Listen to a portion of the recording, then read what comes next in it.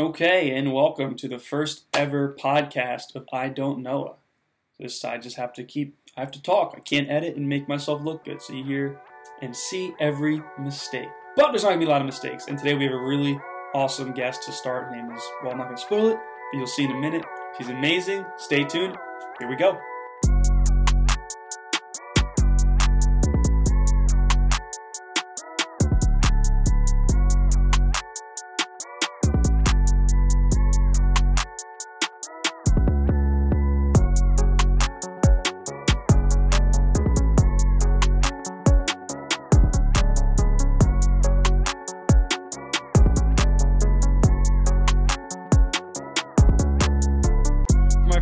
Guest here on I Don't Know, we have someone truly special. She is a sports reporter, news reporter, former Division I athlete, youth soccer coach, model, actress, author, motivational speaker, advocate of diversity and women in sports, Eagles fan, Jersey-born, Philly-raised, probably a real-life superhero, the wonderful, talented, brilliant Renee Washington.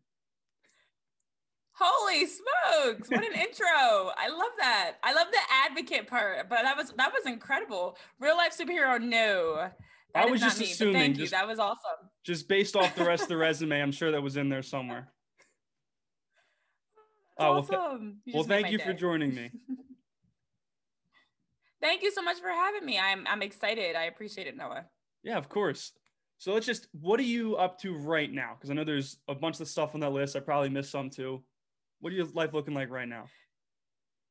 Yeah, so I do have a lot going on. I wear many hats, that's for sure. I think the biggest things that's sad to say, but the biggest things I have going on right now, youth coaching, sports reporting. Of course, the union they're not in season right now. So although they're kicking off in April, it's just kind of like off season stuff going on.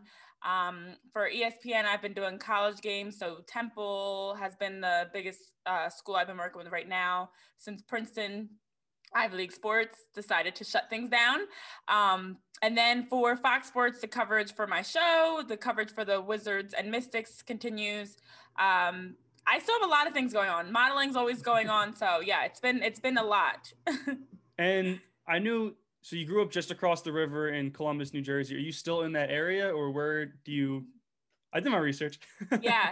You did your research. Nobody even, as soon as you said Columbus, I'm like, you clearly have looked. But no, I'm actually in the Cherry Hill area. So I'm South Jersey, but my family still lives in throughout Columbus and everything. So still in Jersey, proud to say. And so what was, I know you're a huge Eagles fan. What was the sports fandom like growing up in that area of Jersey? Absolutely. Yeah. So, I mean, I come from a very big sports family in general. So that's the big reason why I am so heavily involved in sports as a player and have always been involved in sports now and the reporting side, coaching side. Sports are that is my family. You know, when you talk about family dinners, family memories, family vacations, at the core of all of it was always something to do with sports, whether playing, watching, whatever it may be. So I grew up, I see you've got the Sixers banner in the background. I grew up going to Sixers games, we're season ticket holders, going to Eagles games, through and through, true Philly sports fan. I am a LeBron James fan for basketball, but I still love the Sixers. Don't get me wrong. But, I think it's just been great for me having a chance to grow up in this area and now work in this area from the reporting side to still be able to be so involved in Philly sports. So it's awesome. I mean, of course it could have been better this past season with the Eagles. And this off season has been a lot. So I'm hoping that between moving Carson, the mutually parting ways or firing of Doug Peterson, whatever politically correct term you want to use, hopefully these things all come together because it's definitely exhausting being a Philly sports fan with the roller coaster ride that we are often on. I want to get into the mess that is the Eagles in a second, but before we get there, I want to talk about, when it was the good old days with the Eagles, February of 2018. You are covering local sports in Bucks County, my county where I grew up. You're in Bensalem High School, yet the Eagles just won their first Super Bowl. You're doing a basketball report, yet you pull out your Eagles hat because you're oozing with pride about your Philadelphia Super Bowl winning champion Eagles. Tell me about that day. First of all, when you said you did research, you're not kidding. Where did you find that? I've got questions. It's all out there in the interwebs. It's there. It definitely is out there. It definitely. I always jokingly tell people, I'm like, I have so many pictures, videos, interviews all over Google, but I don't think anybody's ever found that one. Yeah, we were doing Game On. What Bucks County? We were Courier Times, right? Bucks County Courier Times. We were at. Yeah, it would have been Ben Salem. I remember that day like it was yesterday because I was so excited coming in. One of our the cameraman for the show he's not an Eagles fan. He's a Pittsburgh sports fan. So he's a big like Steelers fan and everything. And we were going back and forth about the Eagles. And I just remember being so excited, like pulling into that parking lot because I was finally able to like talk junk about it openly. I had been throughout the show, like dropping in little Eagles things here and there, wherever. Because I always like to integrate where it's possibly professional to integrate some of my own personal feelings. So I was, of course, adding in like, oh yeah, the Eagles, hopefully they'll do like the Eagles. I was dropping in nuggets. So once they actually won the Super Bowl, I think me, like most people, I was still on that Super Bowl high of like, did this really just happen? Watching it play out. And that entire, I would say that like probably that year, I still am on that Super Bowl high, but definitely that day, I was so excited to be able to have a chance to just like, proudly, I was chanting. I guess you saw it. I was all into it. So it was really cool to be able to have that moment, just to be able to celebrate the Eagles and bring it into my profession in a way. So that was awesome. Wow, what a throwback. Yeah, I mean, I give you props for even keeping it professional and doing that broadcast that day because during that time nothing else mattered to me. I came home from I was up at school at Penn State. I drove home for the game, for the parade. I forgot about school for a week because that didn't matter at that point. It was the Eagles were winning the Super Bowl. I actually went into Philly that night when they won, and that was awesome. That was also something I will never forget. I mean, I live like right over the bridge, so as soon as they won, like my sister and I drove into Philly. We just parked somewhere random. We just were walking the streets with everybody else. It was an awesome, awesome feeling. And like you said, it was just like that week, at least definitely more than that. It was kind of like nothing else mattered because we were Super Bowl champs. Yeah, it was overwhelming. I think I stayed at a friend's apartment in Temple that night, stormed down Broad Street. Yep. The energy was the purest, happiest I've ever seen thousands of people. Mm-hmm. There was cops and, people were hugging each other. It was insane. It was. So, those were the good old days. Speaking of the Eagles. So just give me your initial reactions and thoughts to the Wentz trade and the Doug mutual parting ways and firing. There was a firing. It was firing. I think that I was very surprised I was not surprised at all when the news broke about Doug because I was expecting that. I definitely felt like with the way that the Eagles played this past season, although for many they're confused because we did just win a Super Bowl in 2018, but to see where the team went from in 2018 to now, that's unacceptable. And more than that final game when the Eagles lost to Washington, I think that was it. He sealed his ticket at that point because it was kind of the moment you lost your locker room. I know as a fan was like, you don't do that as a competitor. I don't care if you're out of it. I don't care if you're not going to make the playoffs, which they still actually had a chance of making. You don't throw games away ever. Now, if they were getting blown out and it was like a 30-plus point game, you bring some other players in, that's fine. But that close in the game, that point in the season, against a division rival with so much on the line, you don't do that. So I as a competitor, I lost Doug Peterson then. And I think that he was gone at that moment. Now, for Carson Wentz, the thing that was odd was everything over the last couple of years. Even going back to when Nick Foles was sent to Chicago, it was made note of that Carson was going to be our quarterback going forward. Carson Wentz inked a major contract. Then they turned around and drafted Jalen Hurts with their second pick in the draft. So then we're going through the season. Of course, the Eagles did not play well. Carson was a part of that. I will not say that he's not to blame at all. But even once they brought Jalen Hurts in, it still never seems like they were fully sold with either of them being the starting quarterback, especially when we heard news that throughout the course of the coaching hiring process, they were looking for a coach, which is why they apparently brought in Nick Sirianni, that would be able to fix Carson. But then you turn around and you move Carson. And so I was surprised by that, but I do think it's telling that there's more to it that we really don't know. And Doug's statements about feeling like a puppet and everything, I feel like there's more behind the scenes that Howie and Jeff and all the people that are in the front office have going on that we really don't understand. So I think we're going to hear about it one day and Carson's like 30 for 30 or whatever special comes out. But I'm pretty sure, much like with the Texans, I'm getting the vibe that there's something going on there, especially once I heard Jalen Hurts saying he was considering sitting out a year. It just was odd to me that for him coming off of what was a great end to his rookie season and then turn around and say he doesn't want to play next season makes you think mentally what's going on in Philly. So I'm still a little confused. I'm unsure what's going to be next. You know, I really don't think that was a great trade in the first place. I mean, 2 draft picks for Carson. He's still young. He still has a lot of potential. That trade didn't make sense in itself. And the irony is there was a fake tweet that went out that I know I was a victim of reporting as well about a trade with the Bears saying that the Eagles were going to trade Carson, 2 draft picks. They were going to trade Carson and get 2 draft picks and Nick Foles. And people were like, that's an awful trade. Well, they actually got less than that fake trade. A worse trade. They actually got less than that. I would take Nick Foles in that deal. So I'm very confused because it just none of this really makes sense to me. But all I know is that if they don't get it right this year, I will be right down there protesting. So no, you're exactly right. The warning is out there. None of it makes sense. It's all confusing. It all is angering. It makes me kind of just mad thinking about it. And I will just to go back to that last game with Doug Peterson.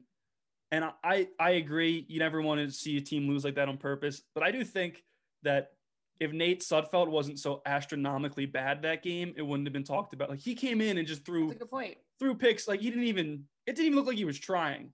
If he was like a little more competent, you could have said, "Oh, we want to rest Jalen. This, we'll save him for next season." So I think that added on to that. But all of the moves that they've been doing, it doesn't make sense. Getting two draft picks for Carson Wentz, that drives me nuts. His trade value was as low as it was ever going to be. I feel like they kind of forced a trade that didn't need to be there. Right. They still could have given this offseason or this preseason, let Jalen and Wentz battle it out. Maybe wait till midseason, trade Wentz if they don't want him as a starter. None of it makes sense, but I think you're right. There is something deeper. The locker room stuff is out there. That's kind of misleading based on what source you're talking to, but I think it's deep. I think the problem lies with Howie Roseman. I've never been a big fire the GM every time something goes wrong type of guy, but this isn't his first, misstep. No. I mean, you think about the player that the Eagles could have had over the years that we've passed up on. It's sad. I mean, going back to this past year, I mean, I guess we don't need Justin Jefferson. I mean, I guess he didn't have a franchise historic season and the numbers that he was putting up each game. We didn't need that. I mean, and then you go back and I think about players like DK Metcalf, Russell Wilson, like over the years, the players that we've missed on that were available in the draft. And I get it. The draft is hard because you really have no idea how a player is going to make that transition into the pro level. College to pros, that's a huge, huge jump. But when there's a player that's coming in that's expected to be a top player and is coming out of a program like LSU, you kind of think you can take your chances there. So, I mean, that's CeeDee Lamb. Like you think about the names and the moves that could have been made over the years. This past draft, of course, is the most prominent and most in your, recent memory because it just happened. But that's where my concern is.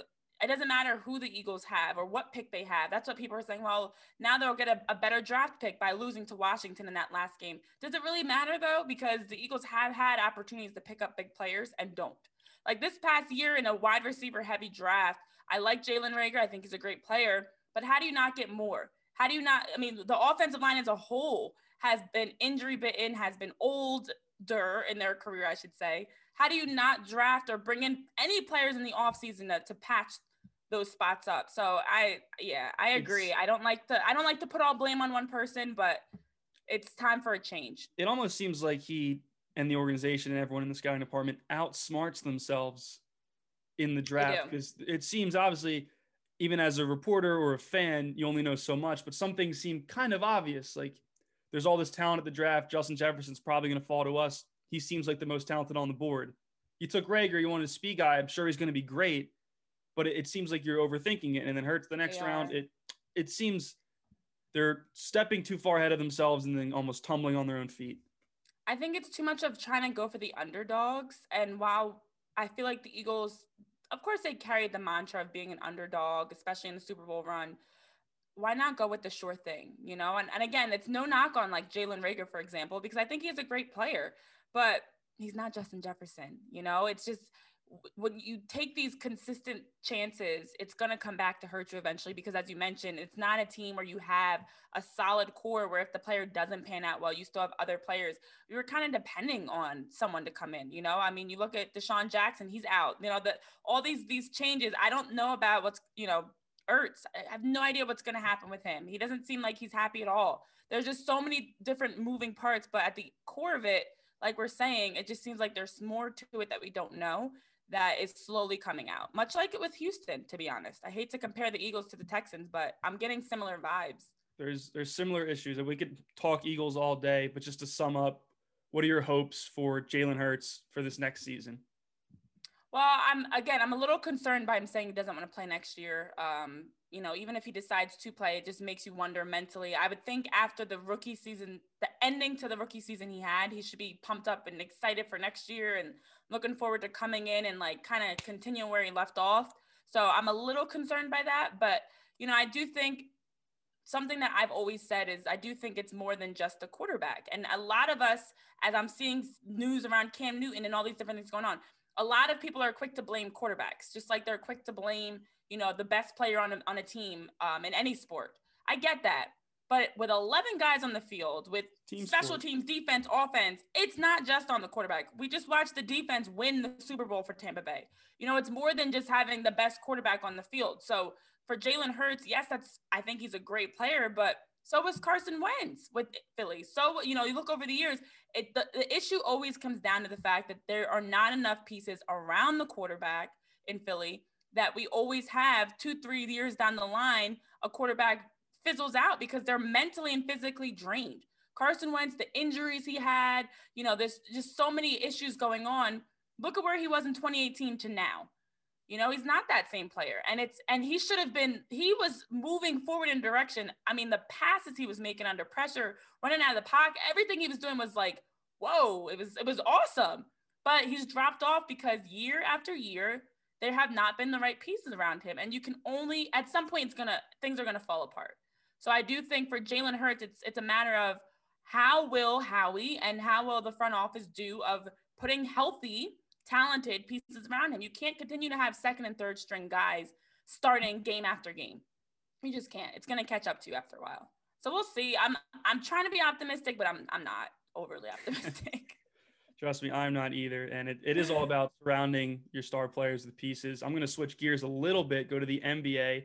And speaking of star players with nothing around them, and I know we can all hear more on your Renee's Locked on Wizards podcast, but how do you feel about Bradley Beal and the seasons he's having on the awful Wizards team? He's having an MVP caliber season, but he's not even in that conversation due to the mess around him. Yeah, well, unfortunately, I'm not with Locked on Wizards anymore, actually, but I know it's okay. It happened very fast. It was a decision I made, so it's okay that you missed that one. But I am still covering them, so no worries there. And I think the biggest thing that I have been seeing is, and even head coach Scott Brooks was just saying this, like the fact that Beal was named an all-star is like a small victory for them.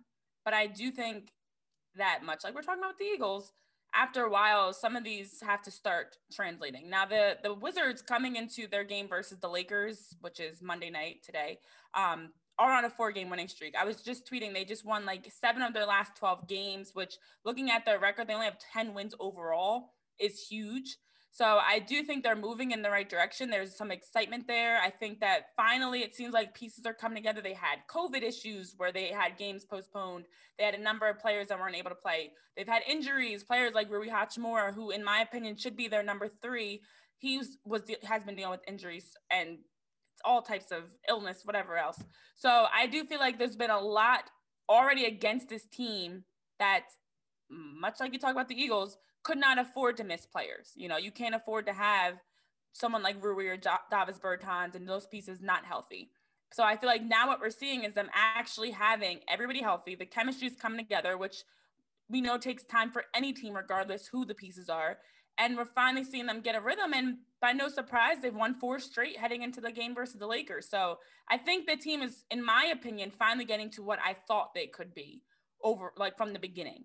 But it does take time. So hats off to Bradley Beal for sticking it out. And a lot of people, myself included at times, have said he should just trade, go to another team. I still don't know that they're a championship caliber team, but I think for the Wizards, it's more the goal is more to just be a playoff team at this point. Just make the playoffs and be competitive rather than being a team that's, under 500. So I think this is definitely steps in the right direction for him being an all-star, for them finally winning games, and we'll see how that continues to move forward. How do you think the Russ Beal partnership is working? I like it, actually. I from the beginning have been a fan of it because I think that in order for any duo to work, you have to have them on different spots in their career, which is why I think the Nets are going to run into a wall come playoff time. I've been saying that, and I will continue to say that, because the problem is if you don't, like when you have a LeBron, AD, Beal, Westbrook, and someone's a little older in their career, they're a little wiser, their focus is different. Devin Booker and Chris Paul, you need one to be more of like the mentor, the leader that's okay with kind of giving them the spotlight, versus two guys that are still in the prime, quote unquote, of their career, vying for that attention to be the go-to guy. So I like it because I think Westbrook brings so much. He's not just a scorer, as we know, with his triple doubles. He's already broken a franchise record for that in DC. So I think what he brings in rebounding, assists, steals, defense, pressure, scoring, all of that complements Bradley Beal very nicely, because Bradley Beal can be the guy. He can be the one that's scoring 30 plus points a game and be the face of the franchise. Russell Westbrook, I think, is okay with kind of stepping back and letting him go. So I like the duo. And I think that long-term, looking at like the postseason and next year, if they can continue to maybe move the other pieces around them, whether it's bringing guys in or helping them continue to develop, this could be a team that is a little bit more dangerous out of the Eastern Conference. Speaking of the Eastern Conference, and I have to talk about where are they? My Sixers over here. So they are still half a game in first place. Just quickly, what do you think of their almost the first half of their season? Are they legit? Are they contenders, or are they going to fizzle out? What are your thoughts? All I can say is finally. This team should have been doing this years ago. I mean, Brett Brown reached the ceiling, and I think Doc Rivers has come in and kind of helped them move forward without a doubt. It was that move, which is what I'm hoping that the move for Doug Peterson out and for the Eagles helps as well. Every once in a while, you do need a different voice. I think that's why Russell Westbrook is doing so well with the Wizards, because he is a different voice from John Wall. He brings a different perspective. You need that. If you have the same perspective, tendencies, the way the offense is run, the subbing and all that, and load management, it gets very redundant. And it was time for the Sixers to have a change, because they kept falling into the same trap every postseason, and it was all getting worse, getting swept last year.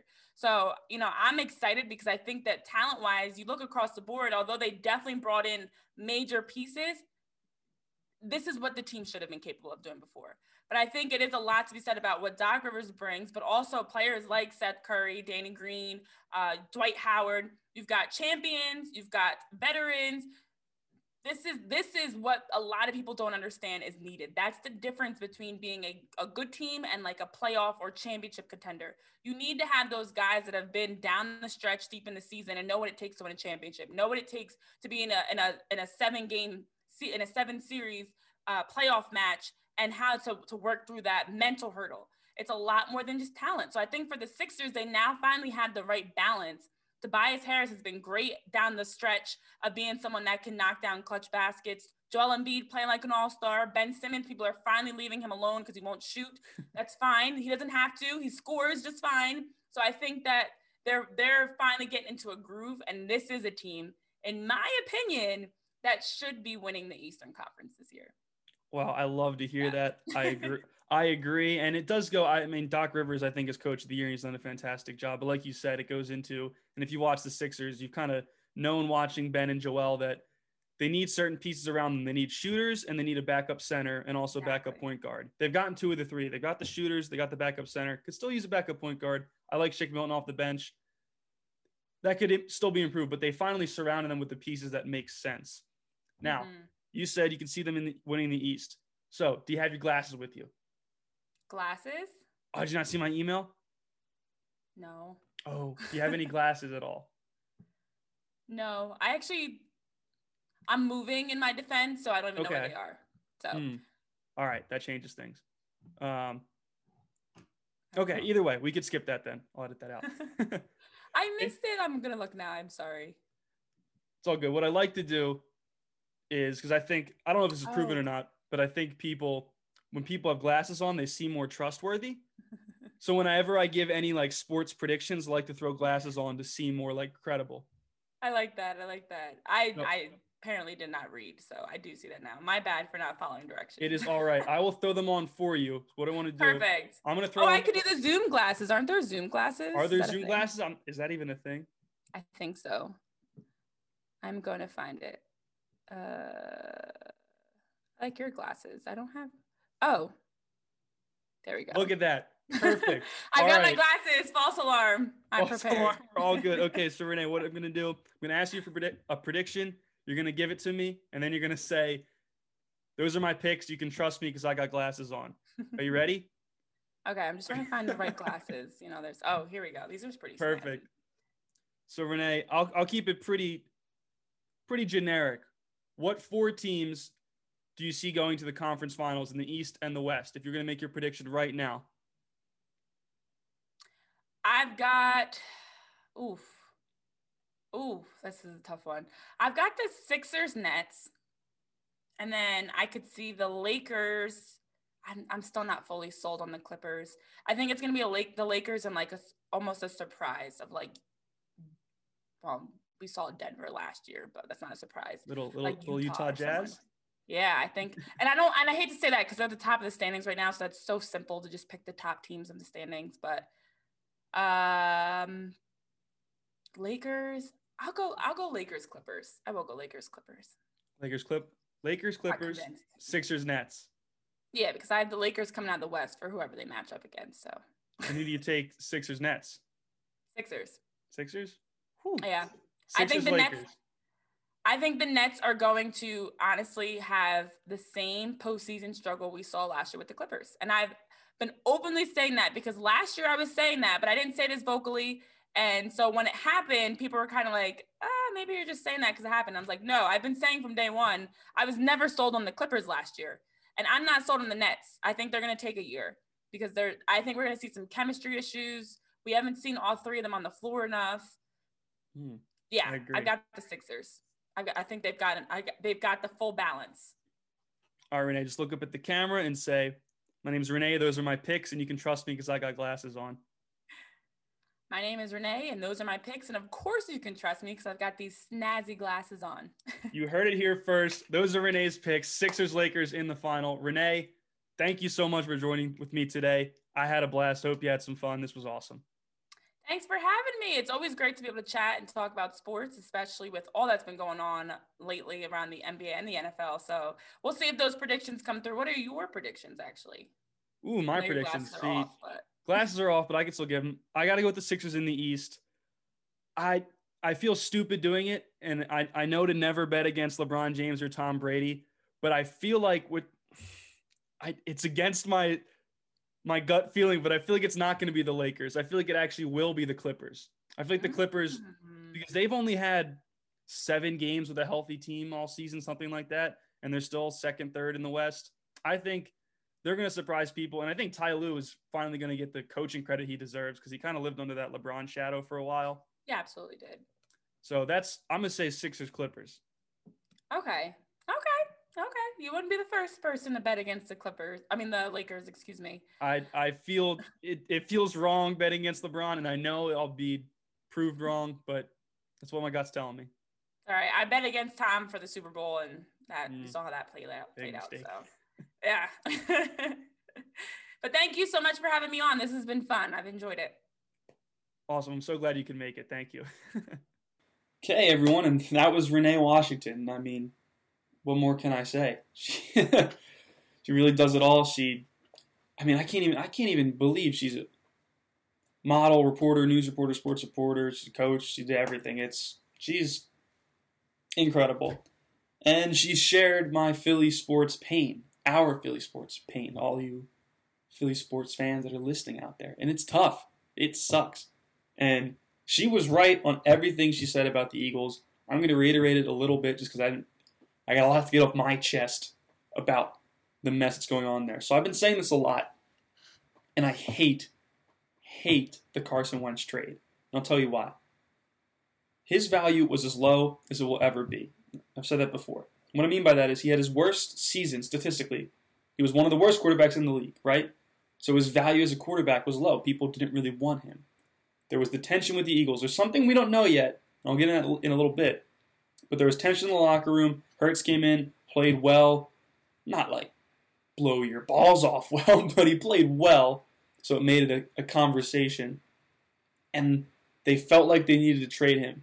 And there was rumors and talks that the Doug and Carson relationship wasn't good, so they fired Doug. Doug was out.